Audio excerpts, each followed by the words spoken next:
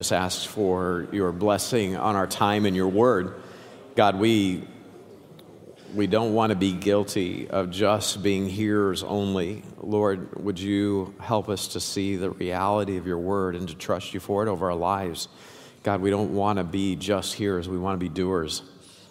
And Lord, we want the blessing that comes out of submitting ourselves to your word. And so, God, give us eyes to see and ears to hear, and God, minds and hearts to believe on and to receive your word. Help us to just submit to what it says. Lord, we all time to time will wrestle with pride, and from time to time we'll be tempted to go a way that's right in our own eyes. From time to time, between our flesh, this lost world, and its devil, God, will be tempted to take a path and say, we know what the Bible says, but here's why we got to do or we want to do what we want to do. And Lord, it's just wicked unbelief and it's rebellion. And so, God, help us, open our eyes, convict us, convince us. Lord, please, you are God and we're your people. And so, Lord, would you use your word tonight and have your way with us? We pray in Jesus' name. Amen. Okay, we are in Proverbs 10. If you want the handout, I forgot to post it on the social links. So it'll be there later, but if you need I'm just forgetful. If you want a digital copy, that'll be posted later. But otherwise, we've got the hard copy here tonight. You can raise your hand and the Connections team will hook you up. We're in the middle of Proverbs chapter 10. Last time, we ended with verse 16, and so I want to review verse 16 with verse 17 because we're on point number 8 in chapter 10. We're talking about a right path. Verse 16 says, "The labor of the righteous tendeth to life, the fruit of the wicked to sin." Labor of the righteous tendeth to life. What comes out of the wicked? The fruit of the wicked to sin. Verse 17 says, "He is in the way of life." Who? "That keepeth instruction. The labor of the righteous tendeth to life." What is his labor? Well, he keeps instruction. That's why it tends, right? His labor tendeth to life. He's in the way of life, keeping God's instruction. But he that refuseth proof. What does the fruit of the wicked look like? How do you end up in sin? He that refuseth reproof. That's kind of a tongue I can't even say tongue twister. That's a tongue twister for me. Refuseth reproof. Say that 3 times really fast. Refuseth reproof. Refuseth reproof. Erreth. So who in their right mind would choose a path that would lead to destruction? Well, that's the problem. You're not in your right mind if you're on a path that leads to destruction. The correct mentality, and this is in your notes, okay, if God's word is life, then I must closely, very carefully follow it. I want to position myself that way. God, your word says it, so that settles it. I'm going to submit to it. Do you get that? Your word says it, so that settles it. I'm just going to submit to it. That's the proper mindset where the word of God concerns our life. I must closely follow it. I don't want to fall into the trap of thinking I know better than God. I know what the Bible says, but I know best, so here's why I got to do what I got to do because of how I feel or my circumstances or what happened to me. No, there are no exceptions to submitting to the Word of God that are going to be good for you. So don't miss the correlation between verses 16 and 17. Keeping instruction in verse 17 is related to this labor in verse 16 that tendeth to life. Why? Because you're laboring in the Word. You are on a life-giving path. So here's our prayer request tonight. Because we know we're accepted in the Beloved, Ephesians 1:6 tells us God has made us accepted in Jesus Christ. So we're positionally, I get it, right? I'm accepted by the Lord, but I still, because I belong to Christ, because I'm accepted in the Beloved, I need God's grace to labor as approved unto God. When you get saved, you get accepted. But how you live out your salvation, okay, that is your submission or rebellion to the Word of God. So I need to labor so as to be approved unto God. How do I do that? Well, get on the life path. 2 Timothy 2:15 says we are to labor to show ourselves approved unto God. Study to show thyself approved unto God. A workman that needeth not to be ashamed. Why? Because you were in Bible study. You got discipled. You went through D2. You studied your Bible cover to cover in LFBI. Study to show yourself approved unto God. Be a workman in the Word, rightly dividing the word of truth. So that's our prayer request. But now don't miss the potential problem that we can run into. If I refuse to submit to God's word, that affects my ability to think correctly. If you don't have a biblical worldview, you don't know how to think right. If your thinking is not based in the Word of God, you're missing some major components to being able, that enables you to be able to think properly. If you're not a biblicist, if you don't have the ability to think biblically, there's a lot you're going to miss in life. 2 Timothy chapter 3, verses 15 through 17 gives you insight into this principle. It's the Holy Bible, it's the Holy Scriptures that make you wise unto salvation. That's how you get started thinking properly. And then you find out that all of God's Word, all Scripture is given by inspiration of God, and it's profitable for doctrine. The Word of God tells you what you need to know. Then it corrects what you're doing wrong. It's profitable for reproof and for correction. And then it tells you how to go in the way of righteousness, right? It tells you how to keep the path that tends to life.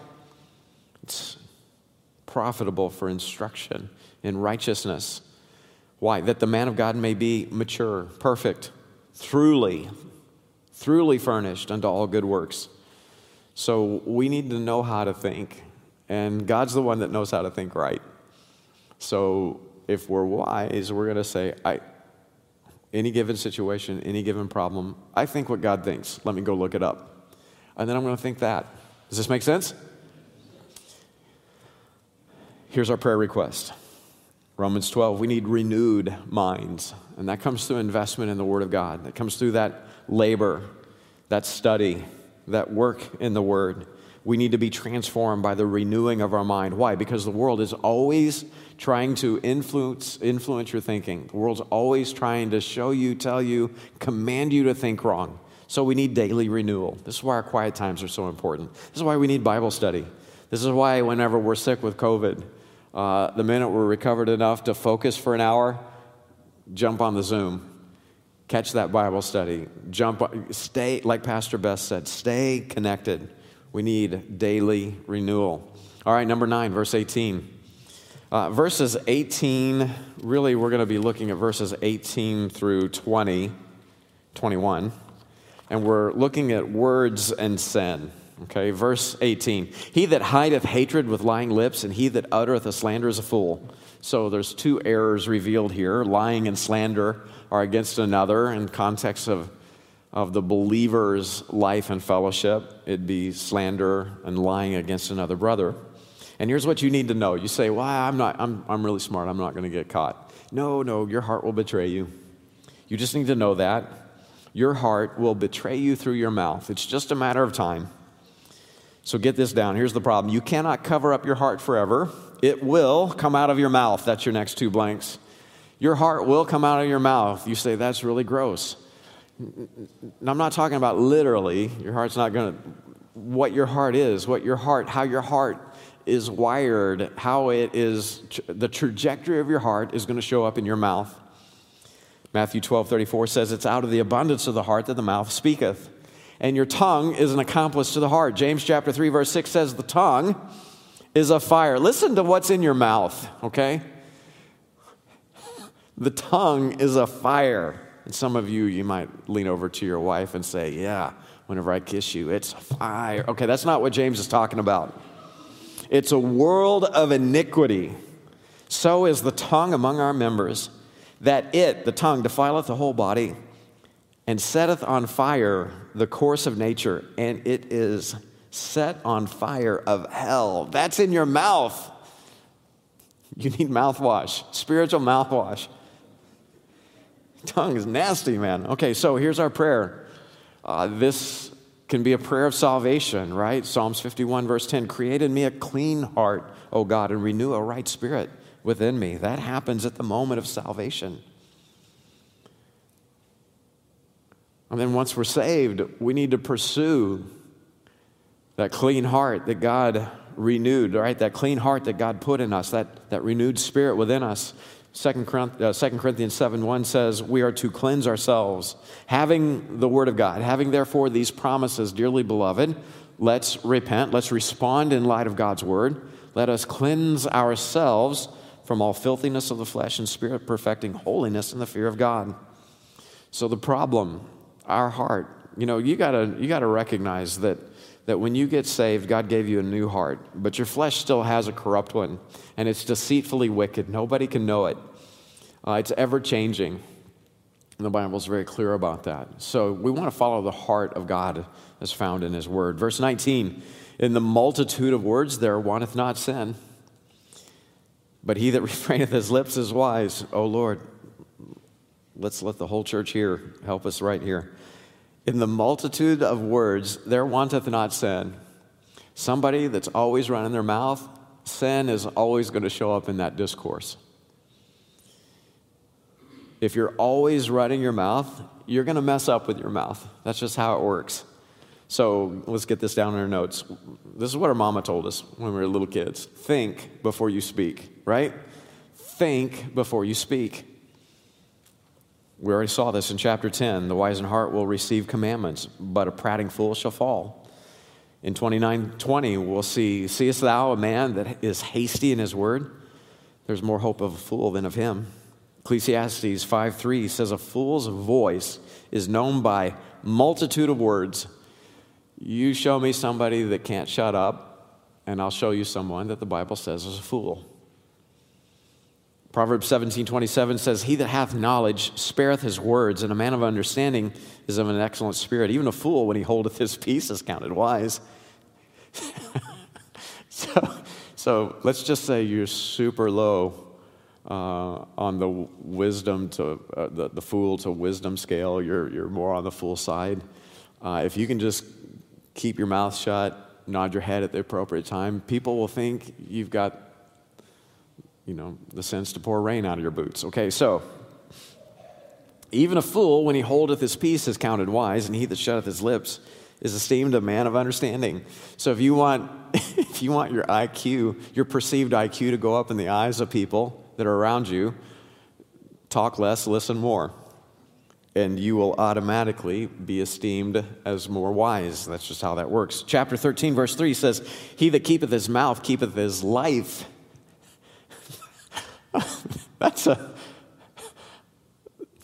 Some people just going to die. They just can't shut their mouth. I remember my little sister, she's a lot younger than me, my youngest sister, and so I'm a young adult, and she was maybe 10 or 12 years of age, and was not in any wisdom at that stage in her life, and that was evidenced by the fact that when she woke up, from the time she woke up till the time she passed out, that mouth was running all day long. It was amazing. It was aggravating. It was incredible. It was a superhuman ability. Couldn't stop talking. And very pushy with that mouth, very aggravating with that mouth, just stereotypical, dynamic, baby sister, young adult. And me and some of my friends were going to go to the movies, and we're getting ready to go, and a couple of them showed up, and she says, I want to go with you. And I said, there is no way I'm taking you with me, little sis. And she says, no, you have to take me with you. I mean, I've been really good, and you have to do it, you have to do it. And I said, no, you'll ruin the movie. How am I going to ruin the movie? I said, because you won't be able to shut your mouth. Your mouth is going to run the whole time, and we're going to watch this. We want to enjoy this movie, not listen to your incessant commentary throughout it. And she says, I won't say a word during the whole movie. And I says, you're lying. Your mouth is going, and I can tell you're lying because your lips are moving. You can never stop talking. She says, no, it's true. It's true. If you'll take me, I won't say a word during the whole movie. I'll just watch it with you. And I said, prove it. If you can keep your mouth shut for 1 minute, 60 seconds, if you can just keep your mouth shut for the next 60 seconds, I will take you with me to the movies. She's like, okay, deal. We didn't even make it 15 seconds.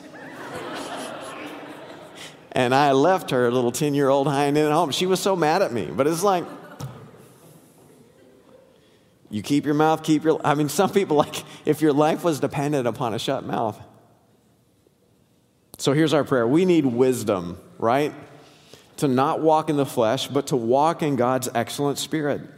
Romans 8, chapter 10, Romans 8, verse 1 says, there is therefore now no condemnation to them which are in Christ Jesus, who walk not after the flesh, but after the Spirit. We want to walk in the Spirit. The proof of who we are and what we have in Christ, it'll show up in our mouth. We call ourselves Christians, right? We have a relationship with Christ, but if we can't bridle our tongue, there's deception. James 1:26, bridleth not his tongue, but deceiveth his own heart. This man's religion is vain. The words that come out of our mouth, God help us that they would be his words. Let's think before we speak. Verse 20, the tongue of the just is as choice silver. The heart of the wicked is little worth. Okay, now, as you study your Bible, we won't get into it. I give you some cross-references here. But silver in your Bible pictures redemption. Redemption is your next blank. You see that laid out for you in Exodus 21. You see it prophesied in Zechariah chapter 11. And then you actually see it going down in Matthew 26. Jesus, in order to shed his blood for the redemption of man, that whole thing was set up through 30 pieces of silver. That's how Christ came to Calvary to pay for our redemption. Okay, so the tongue of the just is as choice silver. I don't know about you, but I see that and I think, man, let's use our tongues as choice silver to tell the old story. Let's preach Christ and him crucified. Let's value that as treasure, because what can happen now is my tongue as choice silver, that silver can be treasure laid up in heaven. I can lay up reward at the judgment seat of Christ with my mouth. Think about it. Money can come out of my mouth in God's economy, in God's kingdom. Isn't that amazing? That's amazing. My mouth, in terms of the judgment seat of Christ, can be a moneymaker as choice silver. Where's your heart? The heart of the wicked is of little worth. I'll tell you what, your heart is where your treasure is. And if your heart is on your flesh, what you want, your life in this world which incidentally is going to burn, it will be destroyed. It's going to be replaced with a new heaven and a new earth. I need my mouth. Oh, you know what? I need my heart on real treasure so that my mouth will lay up treasure. Lay up for yourselves, Matthew 6:20. Some people are focused on the earth, verse 19, but verse 20, lay up for yourselves treasure in heaven. Verse 21, for where your treasure is, there will your heart be also. We just saw in Philippians chapter 3, there are people for whom their God is their belly. And because they're not minding spiritual things, they're minding earthly things, they're seeking how to please themselves, they end up being the enemies of the cross. Remember, we just saw that in Philippians chapter 3. What is that? The heart is in the wrong place. They're not about laying up treasure where moth and rust can't destroy, where thieves cannot steal. They're using their mouth to serve their belly god instead of serving the Lord Jesus Christ. Why is their heart of little worth? Well, they're pursuing what they want, not what Christ wants. Where your treasure is, there will your heart be also. If my treasure is all on myself, well, there's no eternal value there. But if my treasure, if my tongue as choice silver is being used to lay up treasure in heaven, well then, man, it's because that's where my heart is. I'm setting my Colossians 3, I'm setting my affection on things above. Do you see how that works? Turn to your neighbor and tell him, I'm praying for you to have a silver mouth. You know, you want a silver mouth. So here's the prayer, right? Here's the prayer. We don't want to just have hearts that want to discover themselves and be a fool. We want hearts that are heavenward, so we use our mouths right. So we want to pray for God to give us grace, wisdom, and power in preaching the gospel. It's your next two blanks. We want to have wisdom and power, God's grace, to preach the gospel. Proverbs 11:30 says, the fruit of the righteous is a tree of life, and he that winneth souls is wise. Speaking of righteous, look at verse 21. Proverbs 10:21, the lips of the righteous feed many, but fools die for want of wisdom. The lips of the righteous feed many. Remember the story of Peter? You know, he denied the Lord with his mouth 3 times. punked out in front of a little girl and ran away crying like a baby. But his heart's broken. He denied the Lord that he just got done. He just got done bragging to him that would never happen. Over his dead body would he ever deny the Lord. All the rest of these jokers are absolutely going to punk out, but not me. And then there's the cock crowing, and Peter runs off crying. And so the Lord is so good, and he grabs Peter and he says, Peter, Simon, son of Jonas, lovest thou me more than these? And he saith unto him, Yea, Lord, thou knowest that I love thee. He saith unto him, Feed my lambs. The lips of the righteous feed many. People need to know the word of God. And how are they going to know except somebody teaches them? Be righteous. Have righteous lips. That means we got to study to show ourselves approved unto God. We can't just fake it. I'm going to tell you the word of God, and you don't know the word of God. Oh, man, if we're going to feed the sheep, we got to have the goods. Amen? The lips of the righteous feed many, but fools die for want of wisdom. Let's pray that we'd be wise, that we would preach the gospel, that we'd preach the word of God. You got Bible study, and the ladies in your Bible study group need to hear what God gave you in his word. You got a buddy at work that needs to know the Lord Jesus Christ, and it's only going to be through the preaching of the gospel. The lips of the righteous feed many. Think very quickly, verse 22. The blessing of the Lord, it maketh rich, and he addeth no sorrow with it. Okay, at the point of God's blessing in your life, you can claim that. A Christian can claim Proverbs 10:22. When you get that blessing, there's no sorrow with it, but really, in terms of just staying dispensationally correct, there is nothing in your New Testament, in the Pauline epistles, that says you're exempt from suffering. As a matter of fact, it's insured, okay? The believer is not promised a life without sorrow, and Exhibit A would be the Apostle Paul himself in 2 Corinthians chapter 11. I'll just give this to you as homework, verses 23 through 31. Paul lays it all out, how he suffered in service to the Lord Jesus Christ. There is going to be no getting around suffering. The difference is, this is what we're seeing in the book of Philippians. Paul is at the end of a chain in prison, and he's writing to the church at Philippi about having joy in suffering. The theme of the book is joy in the Lord. For the believer, you're not promised a life without sorrow, right? You can have rough times, but it can be in joy. This is why Philippians 4 tells us to rejoice in the Lord always. And again, I say, rejoice. That's so awesome. Somebody wrote a song about it. We don't sing it near enough. Rejoice in the Lord always. And again, I say, rejoice. Rejoice in the Lord always, and again I say rejoice. Rejoice, rejoice, again I say rejoice. You guys know the song, right? You're not singing it. I don't know what's wrong with you. A few clappers. Rejoice in the Lord always. Some of you, you're going through a really rough time right now. Rejoice in the Lord. You say, I'm going through a time of sorrow. Rejoice in the Lord. Can I just tell you something? At the point of blessing, whatever sorrow you're going through, whatever difficulty you're going through, God's with you in that. At a minimum, that's a point of rejoicing for you. That's a point of praise.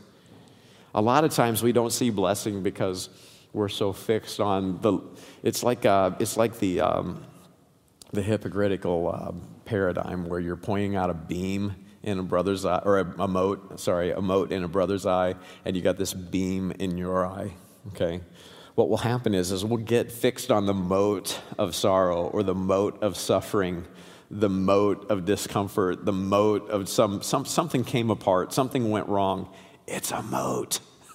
There is a beam of blessing. There's a beam. Again, it's a loose analogy and probably not great teaching, but you get the point. You get fixated on the little when there's a massive thing that should be obvious. It's kind of human nature. Don't be fleshly minded. Let's be spiritually minded. God has been so good. All God has ever been is good to us. even in hard time, even in suffering, even in sorrow, even in persecution, even in COVID. God just keeps blessing. God has been nothing but good to us. Amen? Okay, so we've got our prayer requests. We got a few minutes. We got, it looks like 3 minutes. Let's get in groups and let's pray. Put whatever prayer request, whatever problem, whatever prayer request that jumped out at you, just lift that up to the Lord. Grab a prayer partner, or you can pray by yourself, but let's have just a little short season of prayer before we dismiss. All right? Let's pray.